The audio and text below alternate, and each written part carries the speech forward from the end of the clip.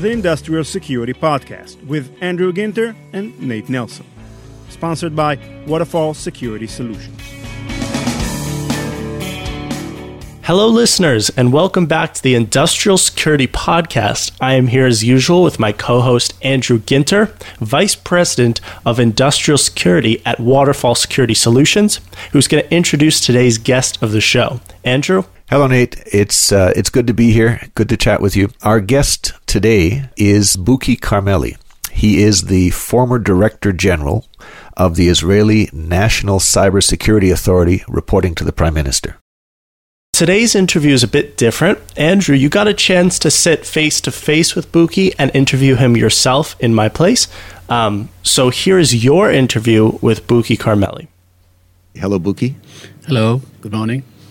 Thank you for joining us. Our first question today, I was gonna get started very generally. You led the creation of Israel's new cybersecurity authority. How did that go? Is Israel more secure now? Yeah.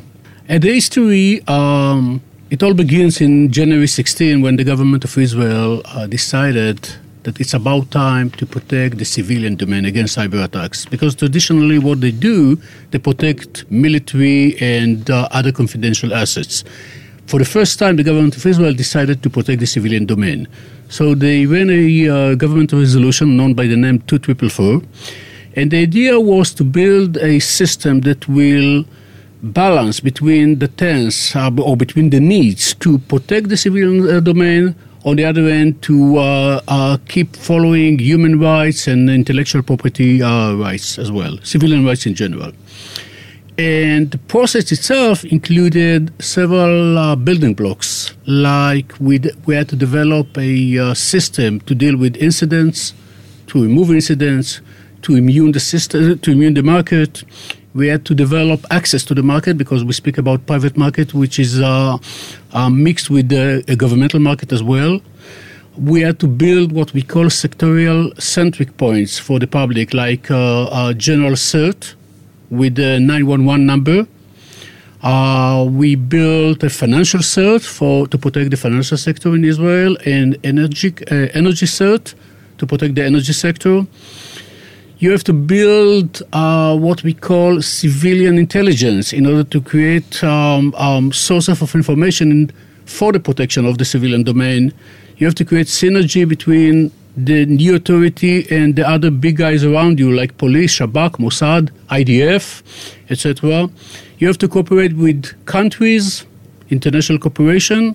You have to hire people to work for the government, and you may probably aware that the governmental sector never pays like the private sector, so it's a challenge by itself. You have to follow regulation issues, and you have to define a law to provide you the rights to do your job. It's altogether the process of establishing of National Cybersecurity Authority. It was a real challenge. I find what Buki said to be sort of interesting, almost from an ideological standpoint, that the nation of Israel would have actively chosen to further protect the civilian population. Is Israel more cyber safe today because of it? I do think so. I mean, the cybersecurity domain, the cybersecurity regulations and systems in Israel are among the most advanced in the world. And, setting up this system, the way that Buki talked about, he talked about relationships that have to be set up with a lot of other organizations. Doing this is not straightforward. This is not an area that I do a lot of work in, but I watch it from the outside, and it sure seems like a lot of work. The general field is called information sharing. So, how does it work? Well, let's say, a nation's, the United States, Israel, somebody's intelligence agency discovers evidence of a terrorist plot that involves, cyber action, a terrorist plot against a civilian target. Can they share that information with other organizations, with the civilian target? The information may be classified. the information may be embedded in other information that relates to, intelligence operations or military operations that cannot be disclosed to civilian authorities. Is there a mechanism in place to extract the information, to sanitize it, to approve it, to get it into the hands of the people that need it, without compromising other, confidential operations in different organizations? Putting this whole thing together is tricky, and it works the other way as well. If a civilian site, and it suffers an attack, suffers a breach, and now they have a lot of information in their hands about who came after them and how they came after them and why it worked, how they got through defenses, is it safe to share that information with a government authority? Sometimes if you sort of do the right thing and share information for the good of the nation, it can come back to haunt you in the form of, grounds for lawsuits, subpoenas, compliance penalties. And so there's a reluctance to share information on both sides, and that reluctance needs to be overcome. This is how you get the information flows that need to happen. It's, he went through it very quickly, but it's, in my understanding, it's a long and difficult process. And, from my perspective as a born and raised American, this just kind of seems like it could be a political minefield. I mean, we have this discourse constantly going on here about what the government's role is, what the private sector's role is, and here the government is sort of stepping into the realm of cyber defense in Israel. I don't know enough about Israeli politics to say, but do you see any connection between what goes on over there and how we handle things in the U.S.? Oh, very much so. And I actually asked Buki about that a little later in the interview. So let's hold that thought for a little bit. The next thing I asked Buki about was, he talked about sort of the big picture of setting up all these programs, but of course, my focus is industrial control systems. Right. Okay. Then let's get to what you asked him. Here's Buki again. I'm curious. You said that there was a financial cert, there was an energy cert. The energy is obviously very important to any developed nation. If there are incidents in water or in pipelines, is there a special cert for them? Do they go to the energy cert?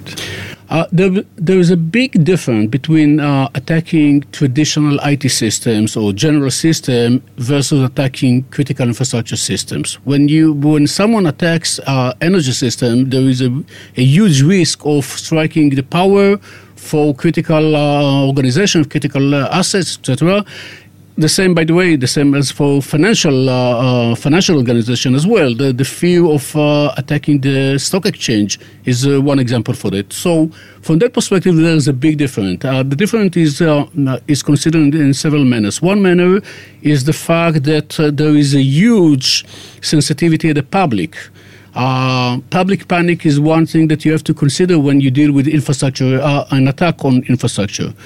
On the other hand, there is a huge sensitivity from the government's standpoint, because the government expects you to deal with these incidents and remove it as fast as you can. From technological standpoint, there's no big difference. I mean, the attack, whether it comes on IT system or infrastructure, are the same.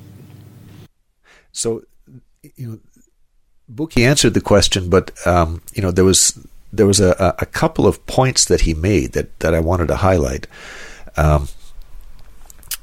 He pointed out that attacking IT systems and industrial systems is very different in terms of the consequences. There's very different kinds of consequences for the different kinds of attacks. But the very last point he made is that ICS cert, energy cert, financial cert, there's more similarity than differences between these certs because the attacks are all the same. He didn't dive into the details, but he's right. When we get into the nitty-gritty of I'm going to control the industrial process, I'm sending a command to a Modbus, programmable logic controller deep in the bowels of the industrial system. When you get into that kind of payload, the payload is different. But if you look at how you have to get the payload into position to bring about that kind of damage, all of those steps are the same. It doesn't matter what kind of system you're attacking. You've got to steal passwords. You've got to, find software vulnerabilities and exploit them. You've got to step by step work your way into your target. And, these modern attacks are more the same than different. And, that's something that I've heard from a couple of different sources very recently. This is an insight. People used to talk about the differences between intrusion detection on IT networks and control system networks, and there are differences. But nowadays, there is so much automation on control networks. Technology that detects, intrusions on IT networks also detects a lot of nasty activity on control networks. So, it's interesting that the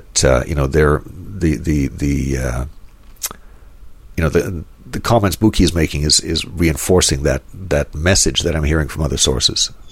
I see. So when it comes down to it, there's more that connects IT and ICS security vulnerabilities than that separates them. Am I right? That's right. There are differences deep in the nuts and bolts, but modern control systems, you find Windows boxes there, we find Linux boxes, we find printers, we find the infrastructure that we find all over IT networks. And so all of the vulnerabilities of the infrastructure apply to industrial networks as well as IT networks. So,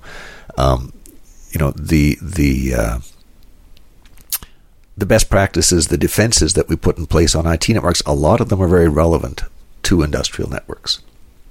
So, I did kind of lead into this with my next question with Buki, asking him about best practices. Obviously, critical infrastructure is near and dear to the hearts of our listeners. This is the Industrial Cybersecurity Podcast. Can you talk to us more about what you folks have been doing with critical infrastructure, power plants, airports, water purification? What is working for you? Are there best practices that you can share? Sure. First of all, it's important to understand that. It is important to understand that if everything is critical, then nothing is critical. So it's very important to define what is exactly critical for you. Give an example. In Israel, we define systems as critical systems. In Singapore, for instance, they don't define systems; they define sectors. In the US, they define companies, not systems. And in the UK, they do something which is in the middle between Israel and US. The big difference is that if you define a system, then you protect that specific system. You don't protect anything around it.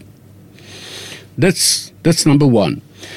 And because we deal with the private sector, the government doesn't want to access these companies and tell them what to do with their systems without a provision of a law. So we have a special law for critical infrastructure systems, a law that provides the authorized officer, that's the head of the authority, to give instructions to the CEOs of companies that own critical systems.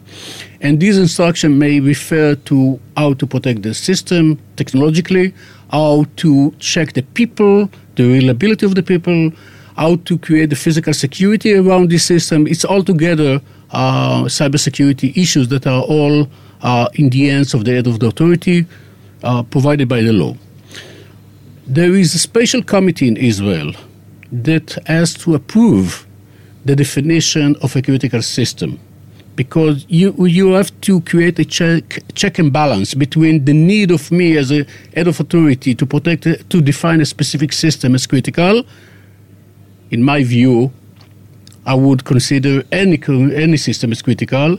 On the other hand, there is a need to provide the CEOs the right to work and do business and use the system without the interference of the government.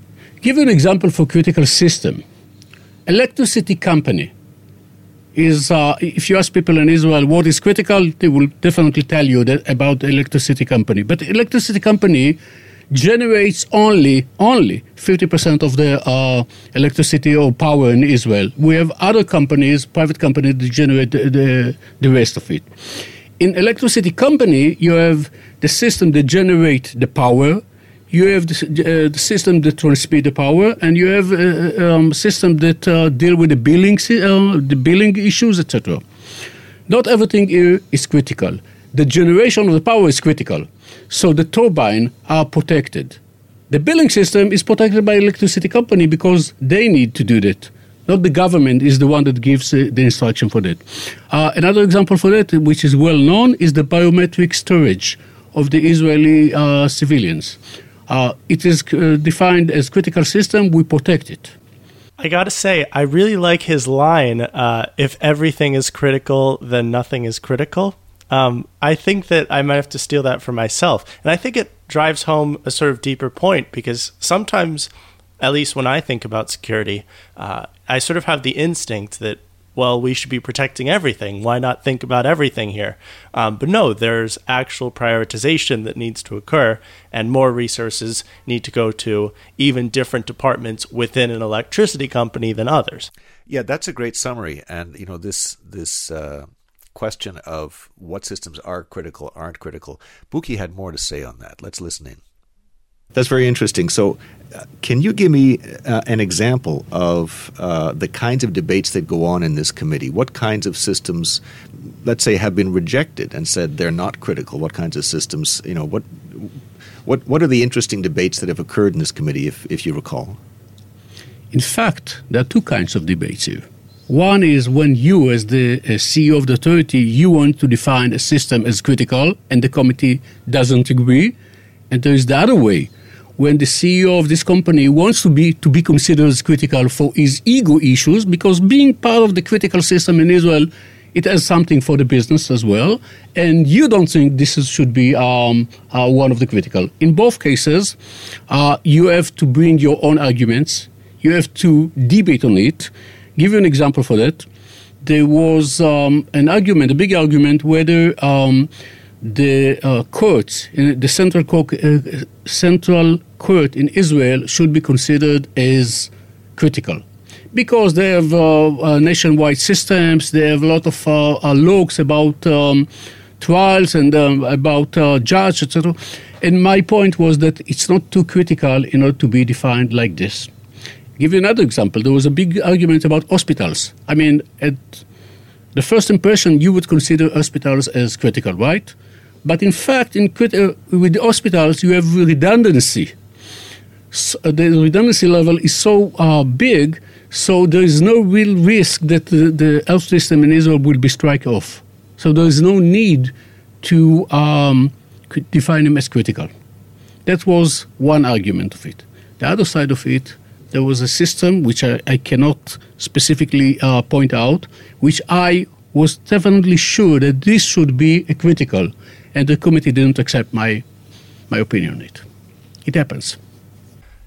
Andrew, if you asked me what are the most critical systems in human society today before I heard Buki, I probably would have said electrical power plants and hospitals. So what I'm getting from his interview is that I know nothing about anything. Well, it's a little bit confusing. The redundancy, it was the argument that he said, won over hospitals. Redundancy and security are two different things. But they are, they are related. So he gave the hospital example, and he's right. But let's look at the power grid.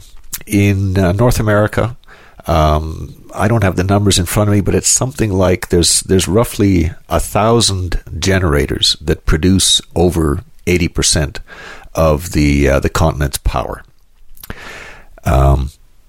And so you might imagine that's a lot of redundancy. If I take out one of these plants, if I take out 10 of these plants, there's still a lot of power to go around. The power grid is very robust in the face of that kind of attack.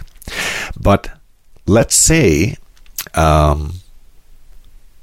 most of those 1,000 power plants use turbines made by one or two of the world's biggest electric power turbine steam turbine, gas turbine producers. And these producers tend to want to connect monitoring systems, 24/7 monitoring systems from a central internet-based cloud location into all of these turbines. Take an extreme example. Let's imagine that all of the 1,000 biggest turbines were monitored out of a single site. That single site has become a single point of compromise for the entire group of 1,000 turbines. So the fact that there's 1,000 of them in and of itself doesn't make them secure. So I did ask Buki about this and to try and dig into the second layer of complexity here. Let's hear what he had to say. You talk about redundancy. I mean, I've heard this debate in other regions.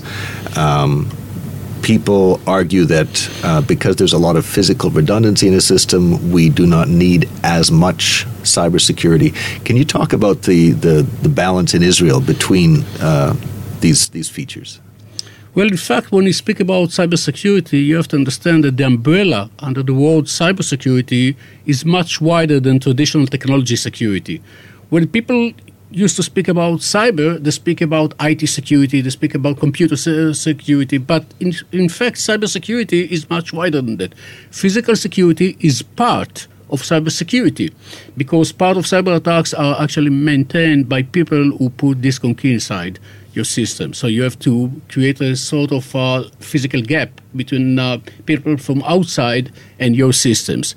Sometimes people use misled operation in order to steal information from network. So you have to create sort of access control, physical access control to servers room, etc. So this is the physical aspect. In Israel, whenever it comes down to sensitive systems, we combine all three poles together. Technological security, physical security, and human security, human reliability. When you speak about critical systems, my view was, and actually I speak about it widely, it's about time to switch from critical systems to critical processes. It's different. Because at the nation level, if you have a process which has enough backups and redundancy, then the fact that there is one system inside which is not necessarily well protected doesn't mean for the nation a significant risk. So we built a model that called RDV, Redundancy, Diversity, Variability, where redundancy means that whenever you have a critical process, create a redundancy for the process. If you have two different systems, make sure that each one works differently. Diversity means that if you protect a system, use a different way to protect the other system. Don't use the same protection system for all systems. I mean, if you buy a firewall, just for instance, of one company, buy a firewall from another company. So you actually reduce the chance that an attacker will recycle his success in one point to replicate his attack on other points. And finally, variability. Variability means that change the topology of your system, the architecture of your network very frequently. Because when you do that, you actually cause the attacker to change his plans and you reveal his attack. I've heard similar arguments in other countries. I think the word that's being used in the United States is resilience. Is that related here at all? Yeah. There are two layers in the national cyber security, resilience and robustness. These two combined, one is the passive or static defense, which is in so many words, this is the traditional IT security. And then the way you can actually adjust yourself against new upcoming attacks. This is the resilience. Both together is what we call national defense. RDV is part of the resilience, definitely. Yeah, you know what, Andrew? I kind of want to hear you talk a little bit more about redundancy, because that seems like one of these principles that we actually haven't covered enough in previous episodes. And when it comes to the power grid, one of the examples that is sort of easy to look back on, in 2003, for a large majority of the northeast of the United States, a power outage occurred for what basically amounted to a tree having fallen on power cords in Ohio that trickled all the way to New York and beyond. Is redundancy common practice in electrical power plants? Is this something that people are worried about and that there's enough of? That's a really good question. The phrasing, Buki's using slightly different terminology. The phrasing that I'm used to hearing in North America is the redundancy, diversity, complexity triad. Redundancy means there's, if you take down one target, the other ones pick up the slack. Diversity means the targets are configured differently, deployed differently. They're all different targets, and so it's difficult to reuse attack techniques from one target to another. And complexity is the argument that industrial control systems are very complicated, and it's difficult to carry out sophisticated attacks on individual systems, and again contributes to the difficulty in reusing attacks between targets. That redundancy, diversity, complexity, trio has been criticized in North America, saying, that's not the same thing as security. There's, you're kidding yourself in certain ways. These systems are not as diverse as you think they are. They all use Windows. They're not as complex as you think they are. People have figured them out. But, if you listen carefully, I think much of what Buki was talking about was not just cyber redundancy, but physical redundancy and physical diversity as well. So, physical diversity could mean generating power in different ways entirely. A natural gas, power plant versus a solar plant versus a wind farm. So that an attack on one kind of generation is less likely to be reusable against other kinds of generation in a very diverse, redundant population of targets. Yeah, and building off that point, the 2003 example, there was a single point of failure. Was that an example of people not thinking about redundancy, or am I misinterpreting what happened? Yeah, the 2003 examples is a different animal. It was not a cyber security attack, though there was speculation at the time that some of the symptoms matched the symptoms of the blaster worm or something.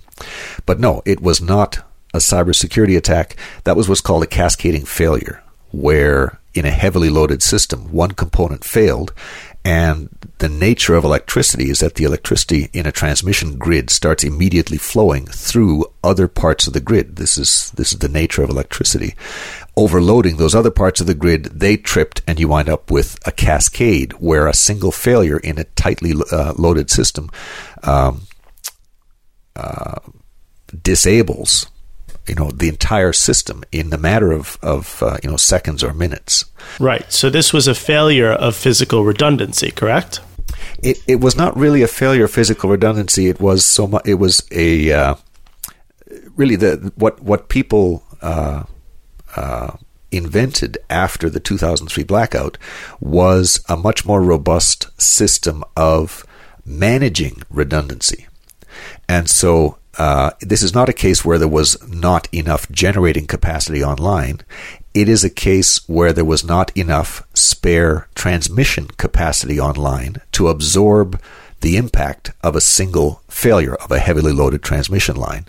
And so, we're drifting away from Buki's topic here, but the main result of the 2003 blackout was a much more sophisticated system within the North American grid of managing redundancy. They do what's called N-1 simulations constantly. They ask the question, if any component of the system fails, do I have a cascading failure? And if the answer is ever yes, they bring additional redundant components on. So it's about physical redundancy. I guess the lesson here is that physical redundancy can, if it's done properly, can mitigate certain cyber risks, can contribute to a robust power grid, which really is the goal here. It's not a secure power grid that's the goal. It is a reliable power grid that's the goal. All right. Then before we stray too much further, let's get back to Buki's interview. Can you compare what you're doing here in Israel versus what other countries are doing? I mean, the American DHS is doing stuff. They're doing stuff in France. Are there things that other countries can learn from how Israel is doing things? Are there things that Israel is adapting and using from other countries? Sure. First of all, it all began in 2002, before the cyber world has become so popular. In 2002, the government of Israel decided to protect the critical infrastructure systems. Actually, the term was essential essential computerized systems. And they set the first law that I mentioned previously to provide the government with the power to instruct CEOs what to do with these essential computers. Then in 2012, Professor Yitzhak Ben Israel, which is a well-known figure in Israel, led a committee. I had the privilege to join this committee that dealt with the question, how do we protect the civilian domain? I mean, we do a lot in order to protect our military issues, military assets, defense industry, etc. But what about the civilian domain? And the committee decided it's about time to build what we called at that time Bureau of Cyber, which was a sort of coordinating committee led by Dr. Avital Matania, that his main role was actually to define who does what when between Shabak, Mossad, police, IDF, and another entity. No one spoke about NCSA at that time, another entity that will deal with the civilian domain. From that perspective, Israel was definitely a pioneer. And Prime Minister Netanyahu speaks about it a lot, and this is the reality. We were pioneers from this perspective. In 2016, we built the authority. And at the time we went out with the authority, we saw other countries take similar actions. Not many of them. We saw U.S. and the DHS speak about civilian cyber domain, and they spoke about they built an entity called NPPD. They are going to change the name right now because no one really remembers what are the initials of NPPD. But basically, NPPD is the parallel of the NCSA in Israel. We saw UK build the NCSC, which stands for National Cybersecurity Center. And their role was very similar to our role to protect the civilian domain. We saw the Singaporean people does the same. They built the CSA, the Cybersecurity Agency. And at that time, there were only these 4 countries. We see more countries speak about the need to protect the civilian domain, but frankly speaking, at the time we speak right now, the more speak rather than do. And part of these countries, what they really do, they build CERT as a solution. And CERT is only one building block in the total system of protecting the civilian space. Do we have something to learn from other countries? Definitely. Modesty and sharing is one important key in national cybersecurity. And definitely we have a lot to learn from others, and we can definitely contribute to others. So I did look up NPPD. It's the National Protection and Programs Directorate. But, more generally thinking on Buki's comments, Israel really was a pioneer. They passed their first, industrial and other cybersecurity regulations in 2002. The earliest I'm aware of in the United States for any kind of, industrial security regulations with teeth in it was the NERC-CIP, North American Electric Reliability Corporation Critical Infrastructure Protection Regulation, and that was 5 years later in 2007. Now, I have some friends who, whenever they hear that word regulation, cringe a little bit. If Israel's a pioneer in this, are they pioneering something good?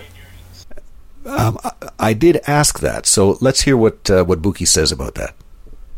I understand you also have experience with public-private partnerships. I mean, you're talking about securing the civilian space. A lot of the civilian space is privately owned. This is the case throughout much of the Western world. How are the various levels of government in industry working with, in Israel, working with private industry to secure critical infrastructures? You know, how are we doing it today? Is it changing? How should we be doing it in the future? First of all, it's crucial to mention that, or to point out that the balance between the civilian needs and the government responsibility, that balance is a challenge to find. Because it's clear that the government wants to protect the civilians' domain for many reasons, because that's part of their obligation. On the other hand, most of the civilian domain is built by companies with their own management and board of directors and shareholders. So where is the balance between their responsibility to protect the company and the government's responsibility to protect the civilian space? Where is it? And I think that we are very close to the point where government should go back and ask themselves, where are the limits between our responsibility or obligation to the public and the fact that we don't want to take the responsibility for the behavior and security of each and every company by itself. I think that the working point would be that the government will provide a platform, like intelligence, like central point, like CERT, for instance, incident response at the national level, etc. And companies will protect themselves by their team, by their staff, by their budgets. The government of Israel decided that it's a national interest to ramp up the security level of the civilian space because we identify the fact that many companies which are not well protected serve as a platform for attackers in order to attack other companies. And in order to ramp up the security level, in order to do that, we decided that we build the authority. But in the end of the day, the responsibility of CEO and board of directors is not less than the responsibility of the government. At least when I hear Buki talk about this, it all sounds quite good in theory to have the government protecting the civilian space where the civilian space needs it. But then, of course, in the U.S. at least, we have agencies. We have an agency called the National Security Agency, for which the civilian population has a sort of love-hate relationship. Can you talk a little bit about this boundary and how to define it? Maybe your opinions about what Buki said. Yeah, it is a thorny topic. And Buki indicated that the government there in Israel is sensitive to the topic and is looking at the balance between national interests and private interests. I'm not that familiar with the actual regulations that were put in place, but what a lot of people in North America objected to in the first generation of NERC-CIP regulation, for example, had to do with the fact that it was very prescriptive. You must do this, you must do that, whether it makes sense or not.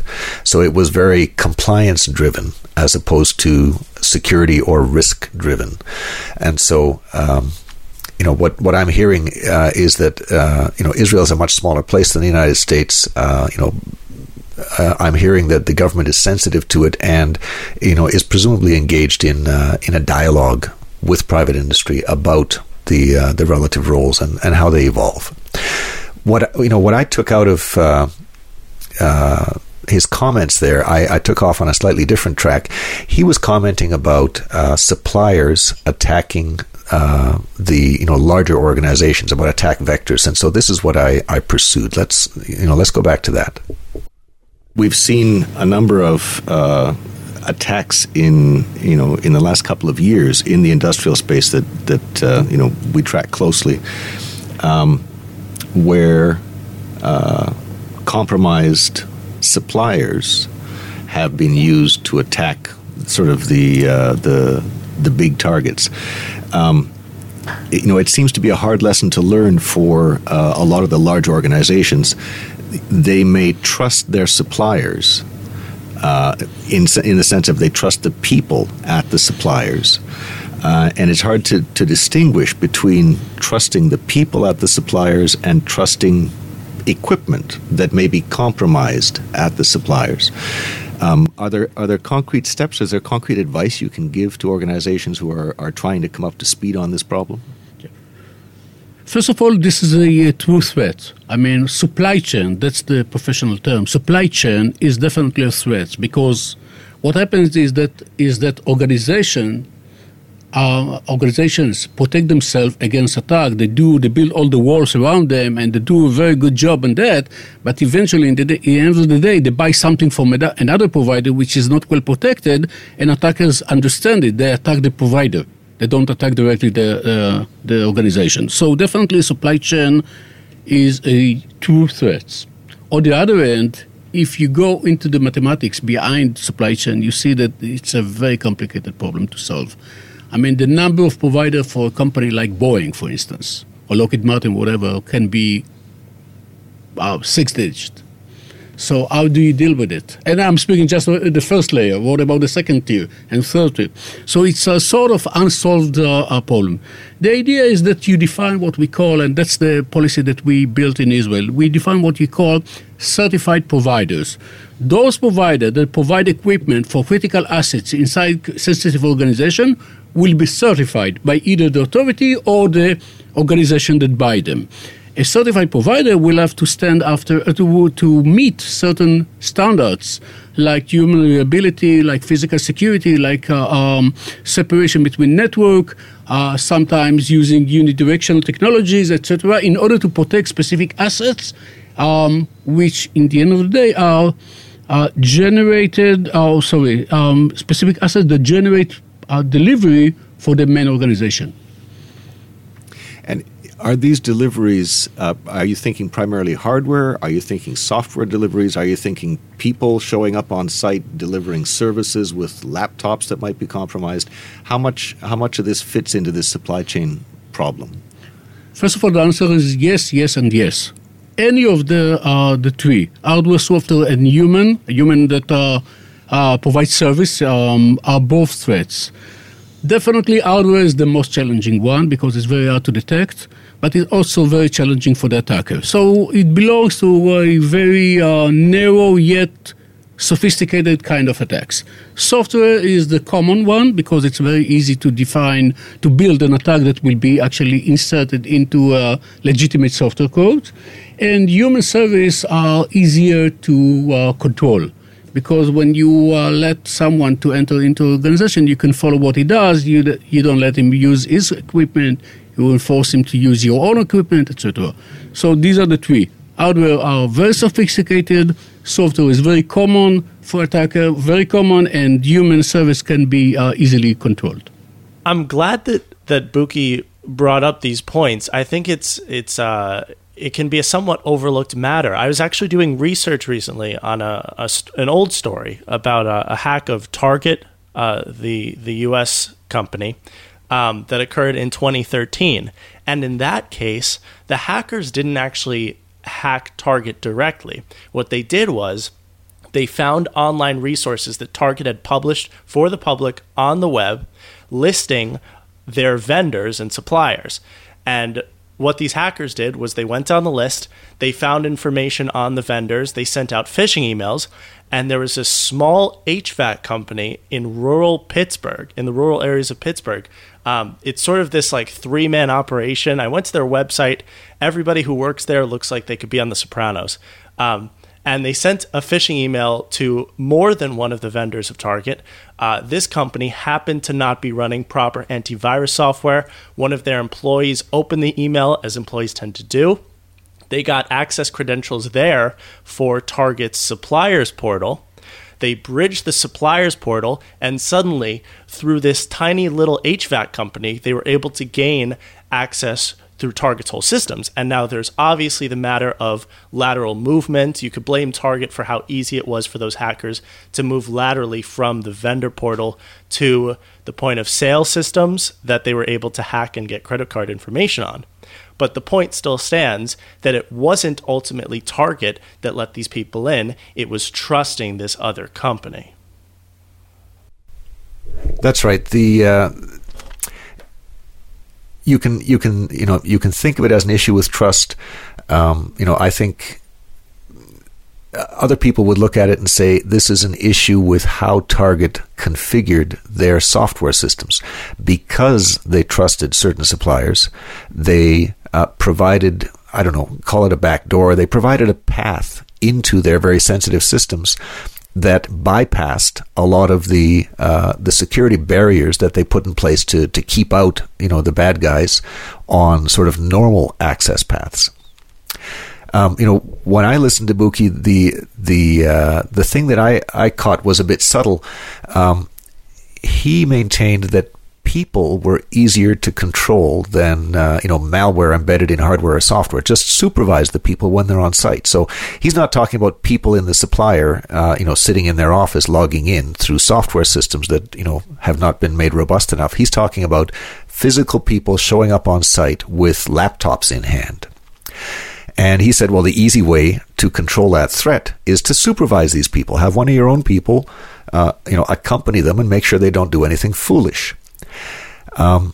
What struck me about that is the way he just sort of took for granted that, of course, the people who normally work at these critical sites in Israel know how dangerous laptops are. They know how dangerous removable media is. And that, they know how to supervise these people. What I've heard, Waterfall's a vendor, a product vendor. So I don't get out much. I rely a lot on what I hear customers tell us, what I hear other people tell me. What I've heard in North America and other parts of the world is that this knowledge, this awareness is not commonplace in most of the world. In most of the world, I've seen statistics quoted saying our own people physically on the site are one of our biggest security liabilities because they carry their own laptops that used to be connected to the internet and the hotel networks an hour ago or a day ago when they were off at the conference. They carry that same laptop into the control system network and connect it, not thinking about what might jump off of the laptop on the network. They carry these USB drives around, not thinking about the threat that a cross-contamination between the same drive plugged into the IT network or a home network 2 days ago, the threat that poses to industrial operations. The fact that he took for granted that, of course, the Israeli sites know how to do this and know how to supervise visitors, I think speaks to the maturity of the security programs at these Israeli sites and the strength of the relationship that has been forged in terms of public-private. The private sector appears to understand these issues much more thoroughly than I've observed in the private sector in other geographies. I take your point. I think it's a properly paranoid way to look at the matter. And, it kind of reminds me of zombie movies. There's this trope in zombie movies and TV shows that it's not actually the zombies that are the danger, it's the humans. So I think it would be a good point for people to take that, it's not always about the systems. It's about how we mess up our own good things. On that note, let's get back to your interview with Buki. Are there any final thoughts you'd like to leave with us about your experience at the agency, about the experience of building the agency? What lesson do you think you'd like the world to take from this? As I said at the beginning, in the early 2016, the government of Israel decided to build a National Cybersecurity Authority, and the main idea was to protect the civilian domain. From that perspective, the government resolution, which is also known by the name 2444, is more than just a resolution. It's a real revolution because for the first time, the government of Israel says there is a sort of parallelism between water and cybersecurity. when you come home in Israel, and the same in many countries worldwide, you can open the tap and drink water directly from the tap, right? You never stop yourself to ask who took the necessary steps to make sure that water are clean, right? You know that the government does something in order to make water clean. The government of Israel said for the first time, we want the cyber to be the same for the civilian, for the people in Israel. We want them to be able to use the cyber domain with no fear. That's the pluralism and that's the power behind the resolution. You know, I'm thinking about the very last thing you said. You want cyber to be like water, a utility. Water in terms of open and clean for everyone, not just a utility. Right. I guess the question that I have is what does that mean? If I go to if I get spam email, I get a lot of spam email, and I go to a bad website and they trick me into downloading something, and now I've got crap on my machine. How is the government? What does clean cyber mean? Is that what it means, or does it mean something else? So the idea was that at the beginning, at least, at my time, the idea was that the government will provide a sort of assistance for those organizations that actually, not the men in the street, but organizations that were hit by such an attack, like a virus or spam or whatever. So yes, the idea is, if you find non-clean water in your glass, call us. We come in and we make it pure. Okay, so it's a service for organizations at this point, not so much individuals. I think that, yes, the answer is yes. I think that by time the level of service from the government will be reduced. Once again, there is a tense between what the government wants to do in order to assist organizations and what organizations need to do in order to protect themselves by themselves. And there is the issue of privacy and intellectual property of organizations that they don't want to share with the government, or they prefer not to share with the government. So at that time, when we started, there was a goodwill time frame that we all together put efforts in order to protect organizations. I think that by time the government will take one step back, will return only those critical or important, not just critical, but important sectors and companies, and the rest of the market will take care of himself. Well, those were Buki's final thoughts. Andrew, do you have any final thoughts? I do. Reflecting on the interview, I've said a couple of times, Israel was a pioneer in this space. To me, it's interesting to ask, why are they so pioneering? I mean, the answer seems obvious. The Israelis understand the threats that they face very clearly. I live in Canada. Canadians tend to be rather more relaxed about threats. Here's the point, though.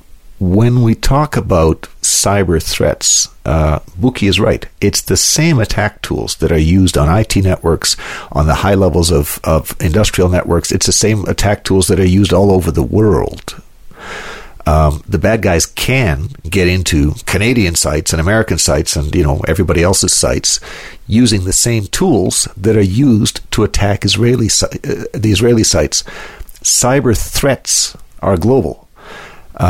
What I'm thinking is that the rest of the world would do well to study what the Israelis are doing regarding cybersecurity, and especially industrial cybersecurity. Now, I'd like to thank Buki for speaking with us, and I'd like to thank you, Andrew, for speaking with me. But I would add that when I was listening to your conversation after you guys finished your formal part of the interview, Buki was talking about some of his experience and some of his past in the industry, and it sounded quite interesting to me. So what I'm going to do is we're going to sign off, and then I'm just going to let Buki play us out. Andrew, thank you for speaking with me. Thank you, Nate. Always a pleasure. And here is Buki Carmeli once again. I really hope that I was helpful. Oh, absolutely. This was huge. Thank you so much. From the side, just listening to the idea of creating an agency that... Guys, it was the cybersecurity of an entire country. It was an amazing journey. In 2 years, and 3 more discussions. I give you a sense. Give you a sense. In 2 years, when I joined, I worked for the largest hedge fund in Israel. I was the joint CEO. The name is Spera. It is located in Tel Aviv. We ran $1.3 billion. It's in Israeli terms, it's huge. In U.S. terms, it's okay, but it's billion, right? And one day I was in New York and I got a call from Prime Minister's office, and he knew me from previous jobs. So he asked me to, when I come back to Israel, to come to an interview. And then he offered me the job to establish. I was also the founder, not just the director general, but also the founder of the authority. And at the time I went on board, there were 5 people over there. When I returned the keys to Prime Minister after 2 years, there were 250 employees. That's a tough journey, and with the bureaucratic issues around you, and with the attacks and assets, installation, and all that stuff all together, it was an amazing journey. Until next time, this has been the Industrial Security Podcast.